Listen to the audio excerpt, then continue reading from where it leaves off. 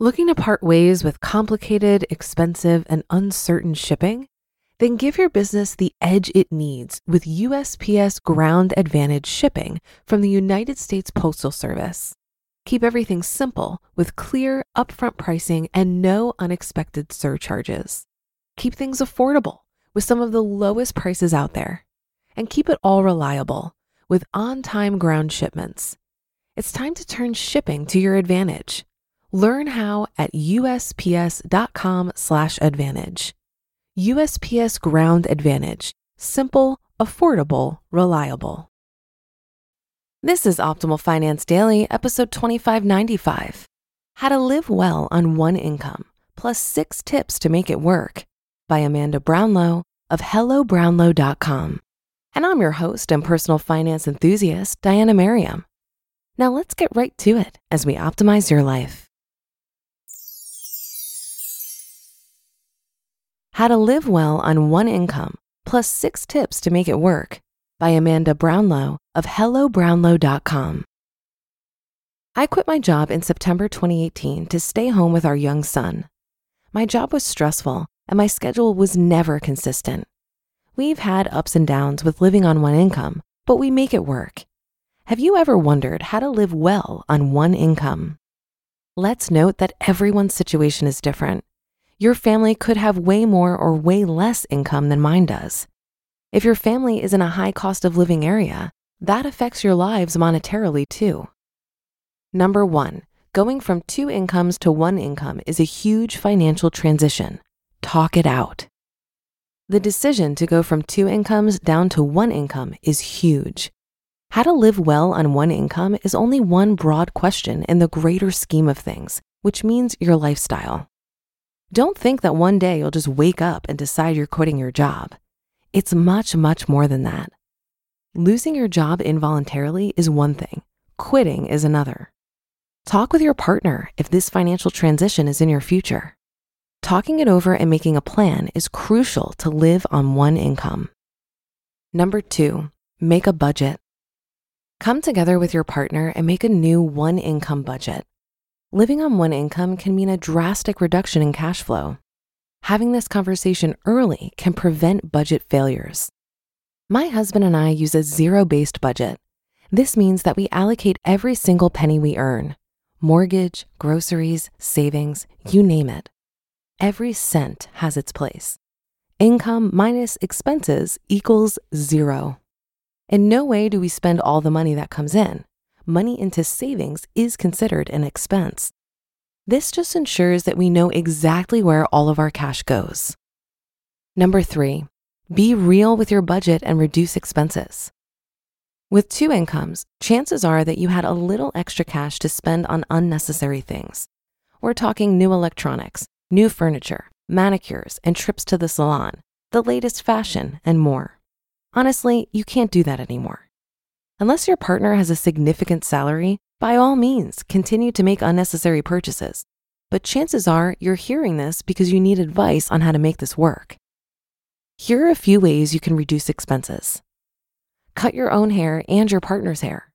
Shop secondhand. Cook more of your own meals. Have people over instead of going out. And cut cable. Number 4, minimize. My husband and I have become minimalist over the past few years. We've discarded hundreds, if not thousands of items. We've sold those items on Facebook Marketplace, eBay, and at garage sales. We made several $1,000s doing this, over a few years, mind you. We're so much happier with less. Now that we have less stuff crammed into our house, we're actually buying less. Gone is the need to always buy something new. Yes, we still shop, but we always try secondhand first.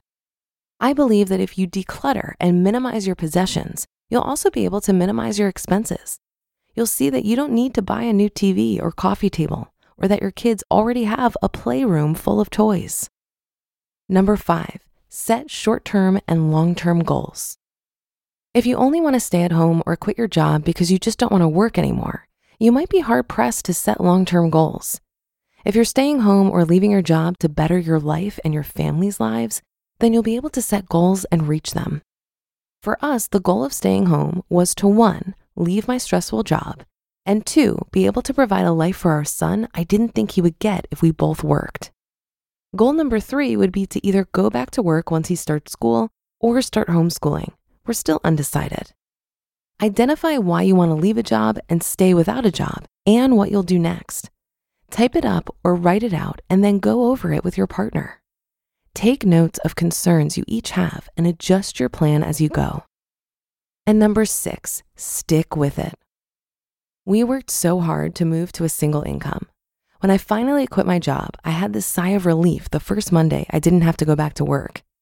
But then I got overwhelmed. I thought that because my husband worked all day and provided the only income our family had, that I too had to contribute financially. Didn't I leave my job in order to not be stressed out? I started to take on too much with this blog.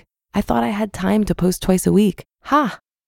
I wanted to sell a lot of our clutter on Poshmark, eBay, and Facebook Marketplace, which takes time. And I also tried to do everything around the house all in one day, every day. When I talked to my husband about it, he reminded me of our big why. It's all for our son and for me to be happy. Now I've taken up sewing again. I'm reading more. Workouts actually exist. I've lost weight and I'm more motivated to work on my blog. I was pressuring myself to be a good mom and a good housewife, and I didn't need to. I was comparing myself to what society says is good. I am a good mother and a good wife. It might get hard and you might lose sight of why you went to one income, but remember why you're doing this. You can absolutely live well on one income. You got this. You just listened to the post titled, How to Live Well on One Income, plus 6 Tips to Make It Work by Amanda Brownlow of HelloBrownlow.com. And I'll be right back with my commentary. If you've been using Mint to manage your finances, I've got some bad news. Mint is shutting down. But now for the good news. There's a better alternative. Our sponsor, Monarch Money. Mint users are turning to Monarch Money and loving it. Maybe you're saving for a down payment, a wedding, a dream vacation, your kid's college? I've found that Monarch makes it so easy to help you reach your financial goals, whatever they are. I definitely wouldn't be able to allocate my finances or plan as clearly without help from Monarch. In fact, Monarch is the top-rated all-in-one personal finance app. It gives you a comprehensive view of all of your accounts, investments, transactions, and more. Create custom budgets, set goals, and collaborate with your partner. And now get an extended 30-day free trial when you go to monarchmoney.com/OFD. After trying out Monarch for myself, I understand why it's the top-rated personal finance app. And right now, get an extended 30-day free trial when you go to monarchmoney.com/OFD. That's monarchmoney.com/OFD for your extended 30-day free trial. Looking to part ways with complicated, expensive, and uncertain shipping? Then give your business the edge it needs with USPS Ground Advantage shipping from the United States Postal Service. Keep everything simple with clear, upfront pricing and no unexpected surcharges. Keep things affordable with some of the lowest prices out there. And keep it all reliable with on-time ground shipments. It's time to turn shipping to your advantage. Learn how at USPS.com/advantage. USPS Ground Advantage. Simple, affordable, reliable. If you're considering making the transition from living off of 2 incomes to living off of 1 income, it would be wise to take it for a test drive. Before you quit your job, take a good 6 months, maybe even a year, and see if you can live off of 1 income and save the other income.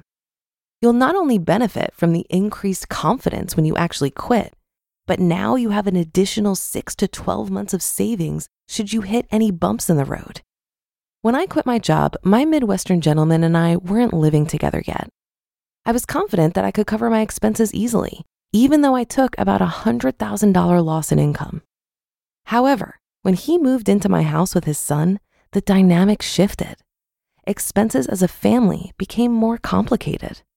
On top of that, I felt insecure that I wasn't contributing enough to cover half of our joint expenses. It felt uncomfortable to me that my partner was doing the heavy lifting.